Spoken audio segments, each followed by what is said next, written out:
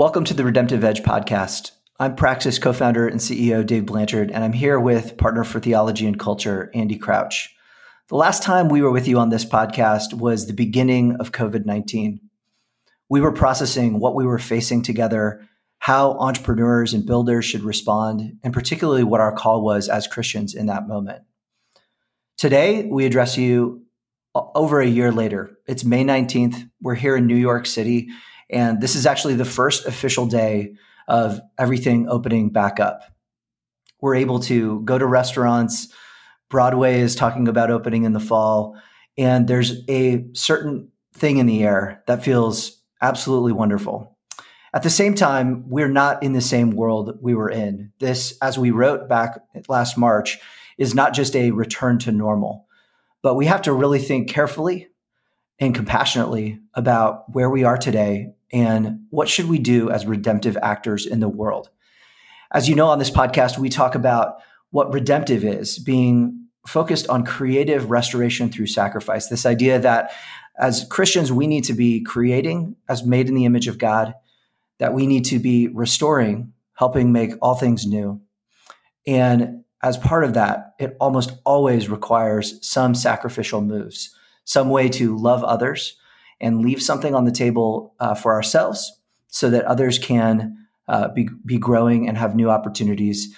And that's just such a key thing for this very moment, I think. And Andy, you have guided our team on this. You've guided our community on this, just how to think about where we are at this moment. And I want to ask you a question, I guess, to kick us off here. When we look back at this time in history, how do you think we're going to see it? Thanks, Dave. Well, I don't know about when we look back, because we will remember, at least I think we'll remember what it felt like. Someone said, getting rid of masks is like getting rid of braces. And I definitely remember what it felt like to have braces. And I remember the day when I got my braces off. Like, that's a big deal for a kid. We'll remember that because we lived through it. But our great-grandchildren, who will look back without having experienced it themselves, actually, the evidence of history is overwhelmingly the pandemic will not be what they think about when they think about this time in history. Because the truth is, with the possible exception of the Black Death in Europe, which was an exceptionally virulent plague that took out maybe 40% of the population of Europe, we do learn about that in school. But I can pretty much guarantee you the first time you ever heard of the Spanish flu was March of last year, March of 2020. Even though the Spanish flu was a huge deal, it killed many more people proportionally, if I'm not mistaken, than COVID has done, because it affected all age groups, and it was a terrible thing. But we don't talk about it when we talk about the 1910s and 1920s. We talk about the Great War. We talk about the Roaring '20s. We talk about then the Great Depression, and of course the rise of, in particular, National Socialism in Germany. All those things are way bigger stories for us. We talk about the Harlem Renaissance, right? The incredible cultural flowering that happened in that time. Pandemics really don't stick in historical memory, and I think it's because they are purely natural events that that obviously create terrible loss and suffering, as we have all lived through, and some of us have lived through it in incredible, painful ways this year. Yeah. But nature by itself is just not as consequential for the story of the world as culture, as the human story, as human choices, beliefs, intentions, actions, decisions.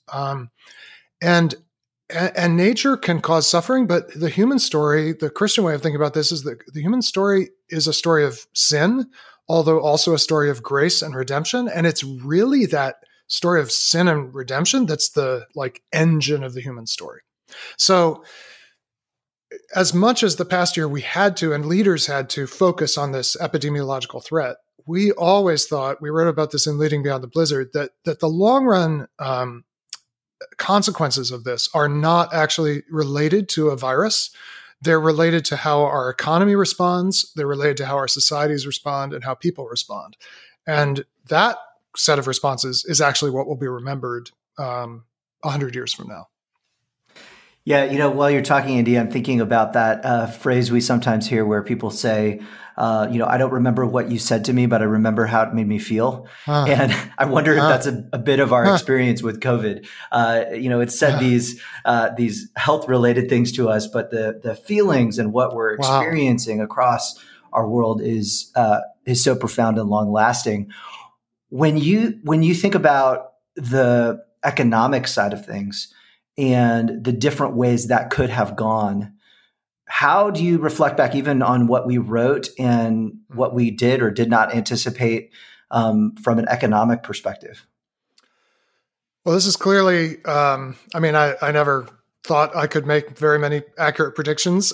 This is clearly one where we missed it because I really, I want to say, I think this is incredibly good news that it did not turn out this way, but I really thought most people were underestimating the chance of a massive economic dislocation along the lines of one of the Great Depressions because of the supply chains and other things.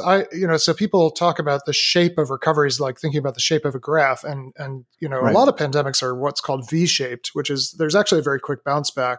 Most natural disasters actually are V-shaped. And then you have U-shaped recoveries, and then you have financial crises often lead to what are called L-shaped recoveries, where it drops and that takes a long time to come back.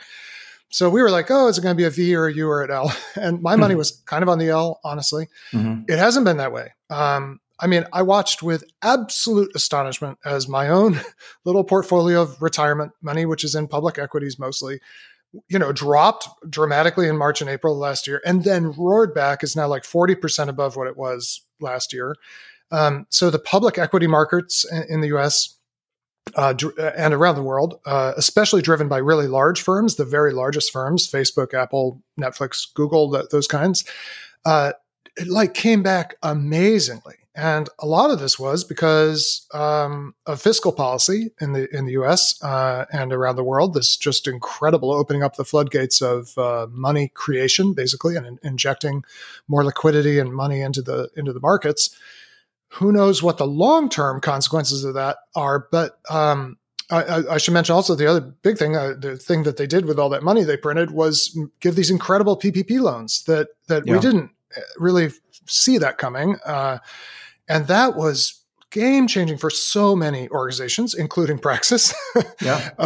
And I'm no expert on policy, but seems to me like a really good thing. And so we're in a way better place in certain respects at this point than I think we had any right to hope, honestly, a year ago. And that's such good news, because when you have, money is kind of the lifeblood of the economy. When it's flowing, I don't know, is it the blood or the oxygen? Anyway, you need this stuff circulating. And when it's circulating, you have a lot of options that you don't have when everything's frozen, which is what happens in a real recession or depression. So should I praise God? Praise the Fed, praise some bold policymakers. We're in a better place. But the thing that really grabbed me, and of course, this ends up being the kind of headline of the piece that we wrote and the talk that I just gave to our summit. Several months ago, I read in the Wall Street Journal, it's been widely used, this recovery turns out to be K-shaped. So the thing is that even though it is really good news that our markets have stayed fairly liquid and solvent and asset values are up in many categories, that's not true by any means for all the boats. All the boats are not floating. There are tens of thousands of small businesses that were quite viable before the pandemic. That is, they weren't, small businesses are always fragile, but they were making money. They were supporting people. They had, tens or hundreds of people on their payroll, and they're gone. They're gone. And they're never coming back. And, we're recording this in New York, and you walk down 9th Avenue right around the corner from us, and just doorway after doorway that a year and a half ago had functioning, viable businesses, a lot of restaurants closed. So the upper half of the K, the idea of the K is like one half's going up and the other half is going down. And I think that's a metaphor, not just for the reality of different asset classes and different parts of the world. Just today, there's a story, I read it in the Wall Street Journal, I think it's being covered widely, about how the global economic fortunes which to some extent had been converging. We had this rising middle class in many, many economies around the world. Yeah. That middle classes we're seeing in real time in the sort of medium-sized, so-called developing economies. That middle class is getting decimated, while in the U.S. and China, actually the middle class is doing okay. And so K-shaped turns out to be this way to look at almost everything that's happening right now and realize it can feel really good. And if you're on the upper half of the K, you're like, I survived. I'm actually okay. I actually have resources. If I'm a homeowner in the United States, my home is now worth maybe 20, 30% more than it was a year and a half ago. That makes me feel like I can do things. But there's another half of the K that this has been a life-altering, devastating event, and it's not getting better. Yeah, it seems to me one of the largest risks of this time is we're so self-referential as people. So we kind of reflect on our own experience and our own portfolio and our own relationships. And we're like, we made it and we're doing fine. Yes. Actually, this was a lot better than we thought. Yep. And working from home wasn't so bad. I got to see my dog and my children. Yeah, exactly. Yeah. But obviously that bottom side of the K, I was even thinking as you were talking about small businesses here, as you do walk up and down 9th Avenue, was commenting to a friend the other day how the upper half of the K of those small businesses, those that are basically social institutions, maybe they own their property or whatnot, they have all survived. It's the ones that were just trying to make it. They were new, or they didn't have a breakout product or service or whatever that are in that kind of middle we lose. So often, however, the relational fabric of the community is in those small corner stores and those other dynamics. It's a real loss. And you hope something comes back to replace that in some near-term time. So maybe just a quick question for you on this front too. As you think about the multifaceted dynamics of this K, there's, purely the economic terms that we talked about.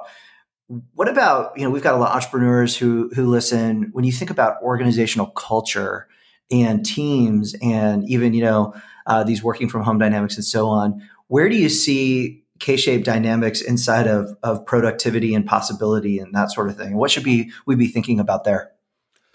Yeah, I think we have to actually be very alert to this. And, I think it's okay for us to be candid and say we've had some of this in our own work at Praxis, which on the whole, there's no way to look at our year and not feel just unbelievably rescued by, the PPP is a small piece of it, but really by just opportunity that we were able to find and that our team was able to pivot in all kinds of things.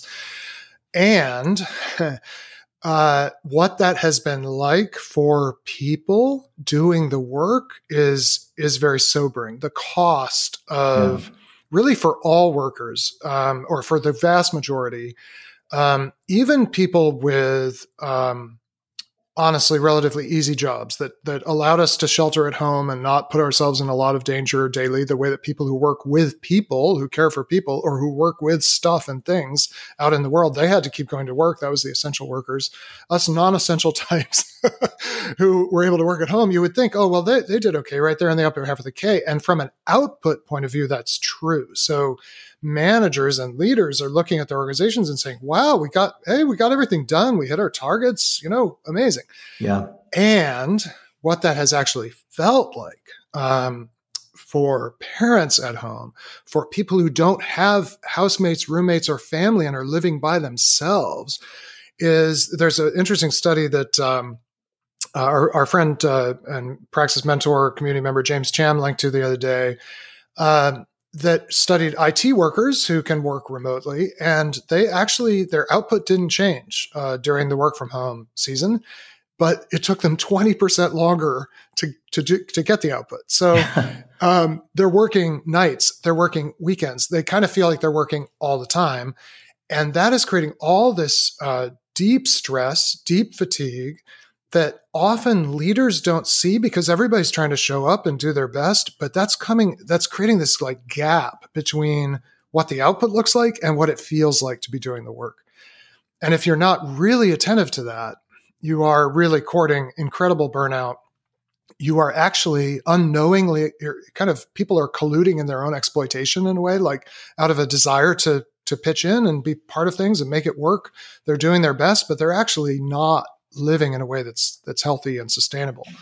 So one of the tasks now is to, I think, to very seriously evaluate, like, what kind of rest do people need? What kind of new rhythms do people need? If we're going to keep having working from home, how do we create more structure so that people really have permission to have the rhythms that commuting and the rhythms of the previous work world allowed?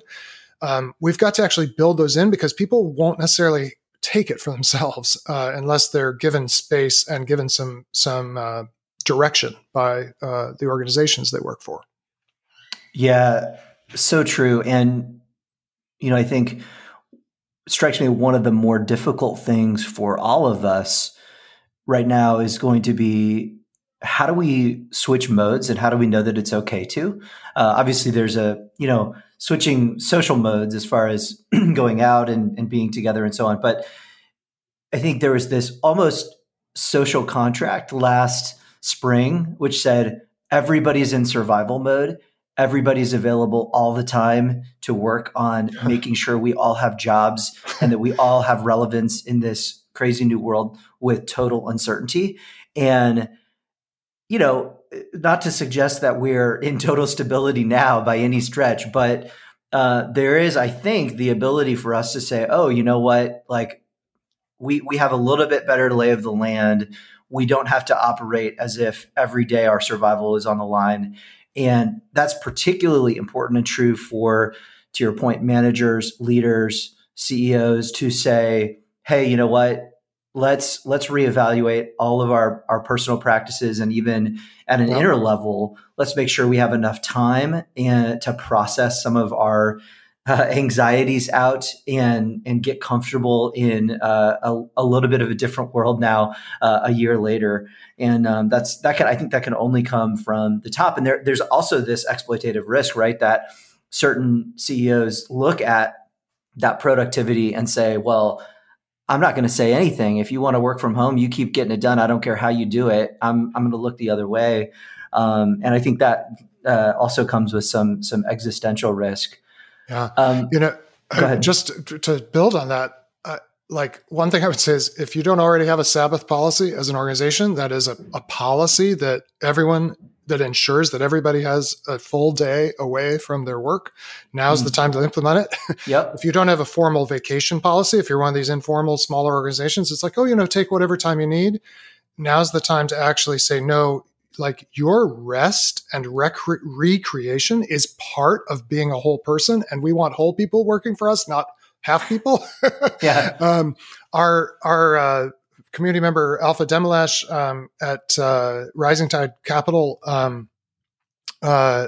their whole company started doing meditation. She talked about this just yesterday at our summit. They started doing, offering meditation for their staff at 7:30, paid time for their staff and the wider community of entrepreneurs they serve, in English and Spanish, because they work in urban centers where people speak both languages. And it's just a guided moment to rest and reflect, because their employees and their community were going through so much grief that they realized, we've got to start every day by just giving people a space to feel what they're feeling, to prepare for the work they have to do. That kind of intentionality, I think we're going to need in an ongoing way. Yeah. I would say one of my biggest learnings as a leader over this past year, and I'm still growing in it, is just you just create space to use your words. And that goes so far, because it suggests to everyone in your organization that there is room here for this conversation. It's not something that is privatized, or even, it's not something that you just individually are going through. It's something we're all going through, and we recognize that together. So, one of the things that's not lost on any of us is the Zoomification of everything. I think that's your word. And, there's just been this this different way we now interact. And obviously there's, a lot of, again, economic discussion around that. Well, what's going to happen to business travel? And is this good? And, should we plan on this forever? And what's the, how do we manage Zoom fatigue and a bunch of things like that? But there's something different going on underneath there as far as how we interact as humans and what our expectations and possibilities and just dialogue looks like. Can you talk about how you're processing this shift? Yeah. I'm thinking about it in terms of bandwidth, two kinds of bandwidth. One is the bandwidth capacity of the media that we're using. So right now we're doing we're talking on a podcast, right? So that's measured in a kind of high kilobits, low megabits per second of bandwidth is required to get good audio. When you talk on the phone, you're at about 50 kilobits per second. It's a less high fidelity stream. If you go up to Zoom and you're on Zoom, you want a headroom of about 10 megabits per second. That's 1 million bits per second of information to have a two-way video call. If you go the other way down to a text message, that's like bits. It's a few bits. And so now we're talking just between Zoom and a text message, there's about 1,000 times 1,000. Is that 1 million? There's 1 million-fold difference in how much information can cross through that channel. But when you and I are actually together, when we're together in person, and we're absorbing all the information we get from, if we're typical sighted and hearing people, our sight and hearing, but also other senses we're not really aware of. Also, this neurological process where my mirror neurons, we call them in my mind, my brain physical system, actually detect or absorb what you're feeling and experiencing. And I feel it. If you move a limb, if you move your arm, the mirror neurons in my brain actually activate the same thing that would move my arm in the same way, even though my arm doesn't move. Wow. It's wild, right? Yeah. But this is not just about physical things. It's about emotion. When I sense you're feeling something, I have mirror capacity in me that feels that. And that amount of information, I don't know how to measure it exactly, but I would guess when we're together in person, we're talking gigabits per second. That's 1,000 times more than the megabits of video. So we are all living through this massive bandwidth compression where we are shrinking down our communication channels to tiny little pipes through which we can fit facts, we can fit information or data narrowly understood. But it's very hard to fit through that pipe meaning. It's very hard to fit emotion. One of the things I talk about in the piece that we wrote is why conflict is so hard over media. It's because of bandwidth. It's because the main thing in a conflict, and I'm not talking, when I say conflict, I don't mean like huge arguments. I just mean anytime you kind of run into resistance with each other and something doesn't go quite right. The main thing to resolve a conflict is to get to this question. Do you know what it felt like to be me at the moment that rupture happened or at that moment that thing went wrong? Do you know what it felt like to be me?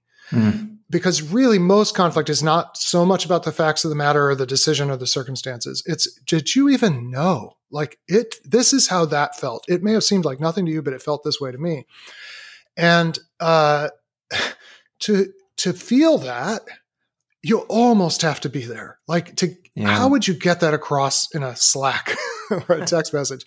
And then not just to feel it, but to have you believe that I feel it. That is not just, oh yes, I really do know, Dave, what it was like when I wrote that thing that you didn't like, which literally happened right overnight, right? I wrote something, it didn't quite work for you. You were right to push back.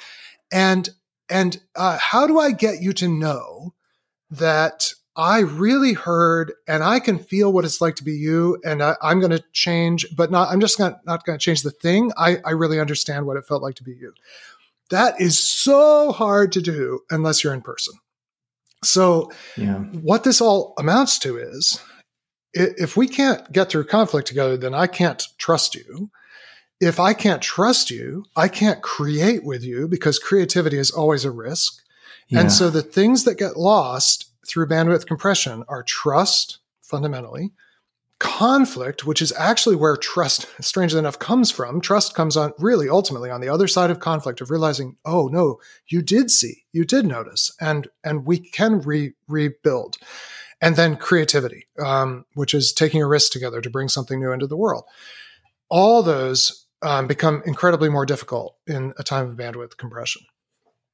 Yeah, this is such a place, I think, for us all who are in organizational leadership positions to really kind of marinate on, in the sense that, obviously there's a large conversation happening just on what does corporate culture look like these days? What conversations can be had in person? Some organizations saying, we don't want to talk about anything controversial. And if you want to do that, don't come here. Yeah. And so much of this is blended in with this idea of a remote organization and those trends. And, to some extent, you're like, yes, if you put all the pieces together, there's no way this is going to work. And so important for us to find ways to use creativity to creatively meet. And I think even, if you want to think about it purely from a organizational strategy perspective, or if you're in business and economic perspective, we may get that short-term productivity out of things where we already know what to do and we're kind of executing the plan. And it's like, here's the 10 tasks in your, project management software or whatever. Over the long haul, will the most innovative organizations be able to do that without actually knowing each other and meeting each other? Seems pretty unlikely. Very unlikely to me. And that's not even to say like, okay, maybe there's creative, here's a new tech product that advances culture in some way, but the renewal of culture where it actually requires us to look in the eye of brokenness and say, what is actually happening here, and have enough trust on very difficult topics to create together. That seems like the next level of difficulty and opportunity for us as leaders. Maybe that, just to go in another direction here, one of the things that seems just that, was almost inevitable with this sort of bandwidth compression that you talk about is not only a challenge with trust between us as individuals, but a challenge with trust with larger institutions. And in some ways that's, a longer term story that was accelerated this last year. Yeah. But when you think about the events of the last 12 months, in fact, I think, when we wrote that piece last year, we were just a couple months removed from the murder of George Floyd, which set off a number of things in the country, of course, and around the world. How do you think about 2020 and our processing of social trust? Yeah, this is, to me, the third big thing that happened. And this is the kind of thing that, this is going to be the reckoning with how our institutions function and don't, and on whose behalf they function and on whose behalf they don't, or maybe they function in very oppressive ways. This is going to last way beyond the memory of a particular, virus, because the truth is, many of our institutions have been for a long time, some would say from the very beginning, K-shaped, right? So they work really well for part of the population. In fact, they're designed to work for them.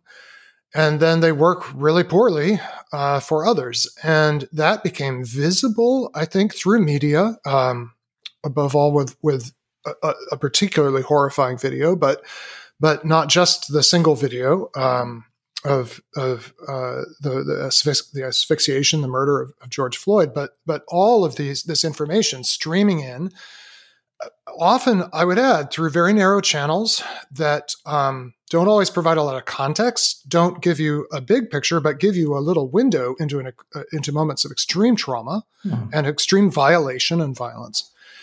And what it's led to is, I think, an intensification of a very fundamental question in American life and the world, I guess.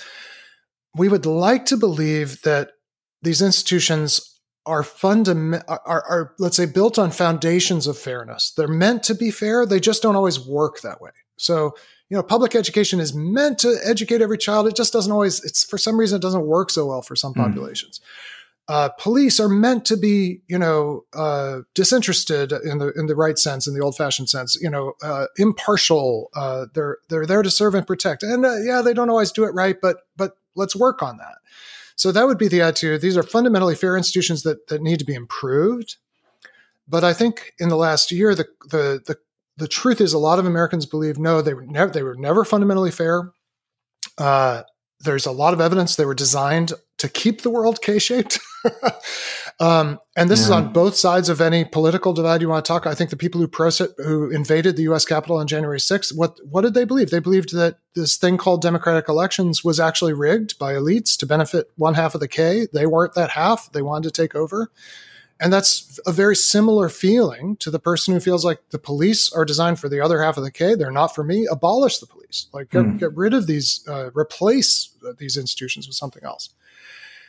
And this is a generational challenge, both to assess what's actually the case about our institutions, what's really true to say, and then what do we do, right? So, what do we do if we cannot trust these big structures of our common life to protect us and create a kind of an umbrella or a canopy of trust under which we can live creative lives, live whole lives?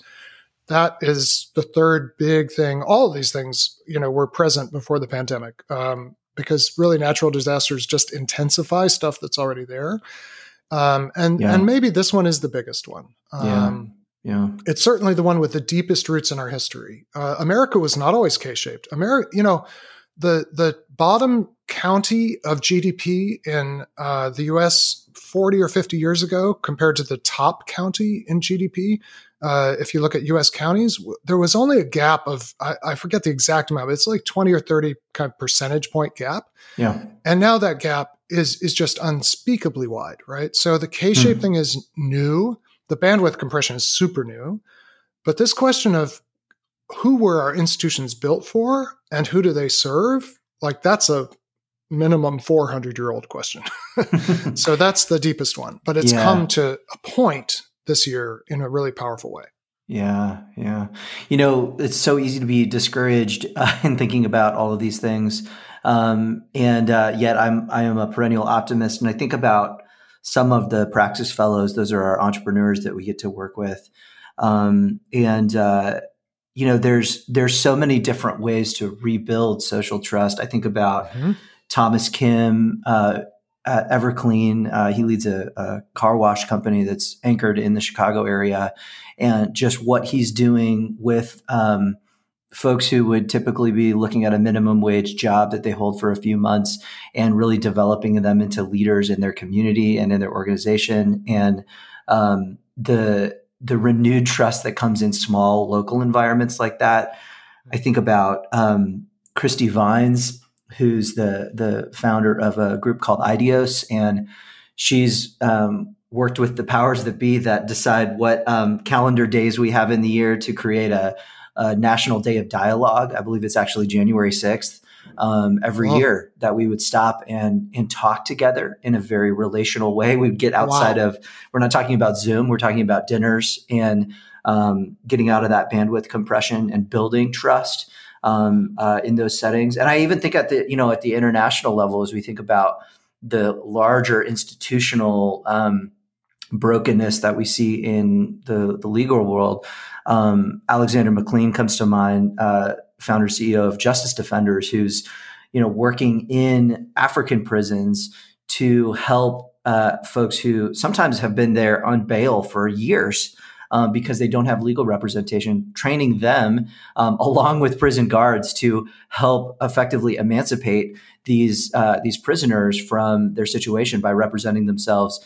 And the new trust that is emerged in the relational fabric of folks that you would think would be kind of diametrically opposed in a prison setting, and just some of the beauty that can come out of that. In some sense, I would go to say, every redemptive entrepreneur should figure out what social trust they can repair and set about that as a fundamental kind of cultural objective and strategic objective of the organization. Because as we know, every place needs that at the end of the day. So so just as we kind of conclude our conversation here, I'm curious what, as you add these things up, this K-shaped recovery, the bandwidth compression, the social trust, when you think about what needs to be reset, some people call this the Great Reset, right? Or a new canvas, or whatever you want to choose.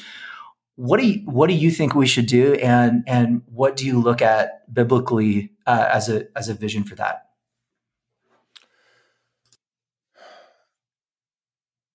Well, I won't hide the headline.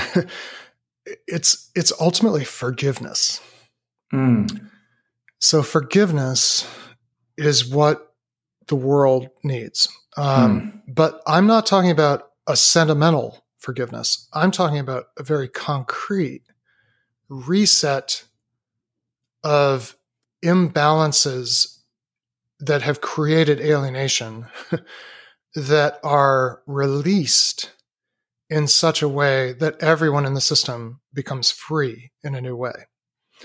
And the biblical picture of this is this crazy idea that is laid out in quite a bit of detail in Leviticus 25 called Jubilee. So Jubilee was meant to be the culmination of this set of Sabbath practices that at the smallest scale was daily gleaning. That is, every day you'd leave some work undone so that the poor could come along in a field and have the dignity of doing their own work rather than just having handouts. Then a weekly Sabbath where everyone, including animals in the community, was given a day off from work, and then a sabbatical year every 7 years where the whole community would not work the land, would just feast and rest and celebrate and worship. And then every 49 years or every 50th year, there was meant to be this thing called Jubilee. And the idea of Jubilee, as I think a lot of people will know, is it was like an economic reset, an institutional reset, and a place reset. So the ancient world was K-shaped, just like ours. And it was K-shaped for the same reasons, basically disease, famine, and war, all of which still afflict our world. We haven't had famine in a while, but we easily could, I'm afraid, just as easily as a global pandemic, and it may come in our lifetime. And on the other side of disease, famine, and war, people ended up in debt. They would become desperate, and they wouldn't be able to provide for their families, so they'd go into debt. And then they would lose their land because the only real wealth in the ancient world was tied up in land. So if you couldn't pay a debt, what did your creditor take? They took your land. Every 50 years in Jubilee, the debts were canceled. You could not take out a loan that lasted longer than the next Jubilee because on the next Jubilee, that note was canceled. And that meant that no one could get permanently impoverished, because the other half of Jubilee was at the 50-year mark, every family, because the land was held in families, every family returned to its part of the land that God had given his people. And this meant that it wasn't just economic, this kind of great reset where no one can end up just accumulating assets multi-generationally, but also institutional, because you know, in a society like that, the elite who kind of the elite in a way are the lucky ones, the ones who end up on the winning side of those trades and under duress, right, of disease, famine, and war. They somehow had assets to lend, and they got to scoop up the bankruptcy proceedings in a way. Everybody had to be reset to this basic level of care for the land with their families. And that's the third part. It's like return to a place where it's not you go get your studio apartment back. you get this place where you live with a whole community of people you're related to and that you care for along with your neighbors. It's like this great reset. Now, we don't have any evidence, interestingly, even though it's right there in the law. There's no sign that Israel ever actually did it. Because even as you're listening to it, right, you're thinking, this cannot possibly work. Like how every capitalist listening to this is like, this, no. And actually we had one community member whose son, he was talking with him about Jubilee. His son said, well, that sounds like communism. And it's not communism because it wasn't centralized. The whole point was decentralized. The problem with communism, beautiful vision, everything in common, except who controls it? A tiny elite control it. Right. Jubilee was nothing like that. It was all about not private property in the modern sense, but families tending their place, and that you couldn't permanently displace people from their responsibility and a kind of ownership, a stewardship of resources. So it's so hard to imagine that unless you absolutely, totally worshiped the true God, you would never do it. And the witness of the Bible is, as much as Israel was God's chosen people and was meant to worship the true God, they always had these other idols and these other social systems that they were proximate to, that they were kind of interested or wanted to borrow from. And because they had idols, they also never had justice. They never had these resets of Jubilee. But what is Jubilee about? It's about forgiveness. And Jesus teaches us to pray for this. Matthew 6, forgive us our debts as we forgive our debtors. Any person who knew the Hebrew Bible would say, oh, that's saying, take us to that moment of Jubilee. Yeah. So I know we're probably taxing our listeners' time, but here's the kind of payoff, right? Yeah. The result of that, of realizing I no longer am crushed under debt, or if you were one of the winners, I no longer have to crush people to get what I want. We're set free from that. Can you imagine if that ever happened, what that would feel like? It would be jubilation, right? Yeah. And the word jubilation comes from the word Jubilee. Jubilation is the result of mercy. Jubilation is the result of forgiveness. Jubilation is the result of restored trust after conflict and after loss. And gosh, isn't that what we need? Now, the thing is, we're going to have a lot of jubilation in the next few months here in the US, at least, because people are going to feel like, woo, it's over. We survived. We made it. On the upper half of the K in particular, there's going to be a lot of euphoria. I would just say beware of jubilation without Jubilee. Jubilation without Jubilee is actually a really dangerous thing because it allows us to believe that we fixed the thing when in fact we just happened to come out on the right side of this one this time. Right. And it almost requires us to close our eyes to the people for whom there is no jubilation and no Jubilee. So our task is to make this K-shaped recovery J-shaped, Jubilee-shaped. Obviously, we can't enforce. If Israel didn't manage to do it, I don't know how the United States or the global economy does it, except that Jesus said in Luke 4, in his opening address, his inaugural address, today I tell you this scripture, he's reading Isaiah 61 that recapitulates the Jubilee in all its fullness. He says, this has been fulfilled. Wow. And the work of the people of Jesus is to do what Jesus did, which is to go through the world, and everywhere we go, the poor hear good news preached to them. The people who have been crippled, both literally and spiritually, by the suffering of life are healed, are brought back into full relationship with the community. Trust is restored. Forgiveness happens. Like, that's our task right now. A J-shaped recovery instead of a K-shaped recovery. Yeah. I'm knowing, Andy, that we had the chance to go to Hamilton together, and we discussed the peak moment in the play where they say, "Can you imagine?" And there's this pause, and forgiveness is the choral sung out by the whole cast, and then I believe Angelica Schuyler says later, "It's a grace too powerful to name." Yes. And isn't that the grace that we all want to both experience and be a part of in this next season?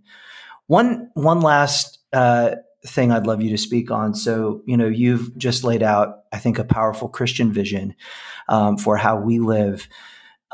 There's also a historical reality to this risk of jubilation without Jubilee as we think about the next decade or two to come. Take us through that as you've seen kind of the roaring 20s from the 20th century. What could that look like now, and why is this not just kind of an idealistic thing, but actually an urgent matter? Urgent. The Roaring Twenties. They were jubilant not just because they survived the Spanish flu, but of course the Great War ended. And the Great War in the U.S., we don't get taught it because we weren't as involved in it as we were in World War II. But it was in many ways the defining conflict of the 20th century. It's what ended the pre-modern order once and for all. And it was a time of unbelievable devastation. And at the end of it, Germany, above all, was blamed. And Germany was the defeated party, of course. Mm-hmm. At the Treaty of Versailles, many things were done to humiliate the Germans. Political things were done, but a really significant economic provision was in the Treaty of Versailles. And that was that Germany was to repay to the other powers of Europe, the victorious powers, what was accounted to be the entire cost of the war. I forget, it was denominated in gold marks. I don't remember that number at this moment, but it was $269 billion in today's money. But these economies were much smaller than our economies. That's a just ruinous amount of money. Yeah. Debt. It was literal debt that Germany was forced to accept as part of the terms of surrender. Unpayable. Arguably, 10 years later, roughly, it is what leads directly to the collapse of the German financial system in 1931. Under the stress of a collapse of equity markets around the world, and a bunch of things were going on. But that debt was like this massive millstone around the neck of Germany that it could never repay under the terms it was set. And so there was no choice but to have the economy, the financial system collapse. Well, that led to this domino effect. Within a year, the UK financial system effectively collapsed. The US financial system effectively collapsed. This set off hyperinflation in Germany, which created tremendous social stress. Yeah. And that hyperinflation is the number one thing that Adolf Hitler's National Socialists exploited to gain power. Wow. The 30s followed the 20s fundamentally because there was no Jubilee in the 20s. There was a lot of jubilation, but there was no forgiveness. There was just like hard, raw, coercive, like payback, that pound of flesh, that wow. $250 billion. And we are really, there's a lot of different levels of vulnerability that we don't have time to go into, and I don't have necessarily the expertise to be sure how it's going to play out. But I think we should be very conscious, as great as it may feel to be in the Roaring 20s, the Roaring 2020s, that if we don't pursue Jubilee, we're going to have the same outcome of discovering that, oh my goodness, this was all built on a K-shaped, submerged K-shaped world order. And the 30s could be really tough. At the same time, we can't change a lot, but we can change what's around us, and we can pursue Jubilee right now. And maybe our story and our 20s will be different from the 1920s. It could be. Yeah, we certainly can be prayerful that it is, and put our hands where our hearts are on that. I think one of the things I would just encourage our audience on and our community on is that, I think we're naturally inclined as human beings to say, I wonder what the future will hold and how I will adapt to it. And this is not the moment for that. This is the moment to say, we need to make that future so that these large things, whatever sphere of influence we're in, whether we're influencing nations or I think Dallas Willard said, whether you want to influence a nation or a petunia, you have to understand it first. Well, I would add to that, whether you want to influence one, you've got to get in the game and start building. I think you close your piece on this, saying that this is the moment that redemptive entrepreneurship was made for, to bring this taste of Jubilee to a K-shaped world. And I just say, amen, and let's get to it, and recognize that none of this can happen as individuals. We have to do it in community, and just circling back to building trust together, so we can work through conflict and creatively address some of the great challenges that we are no doubt facing in this K-shaped world. So thanks as always, Andy, for sharing your wisdom and your thoughts and your synthesis of both history and the present and where we may be going. It's a gift to know you and to get to talk with you. Thank you, Dave.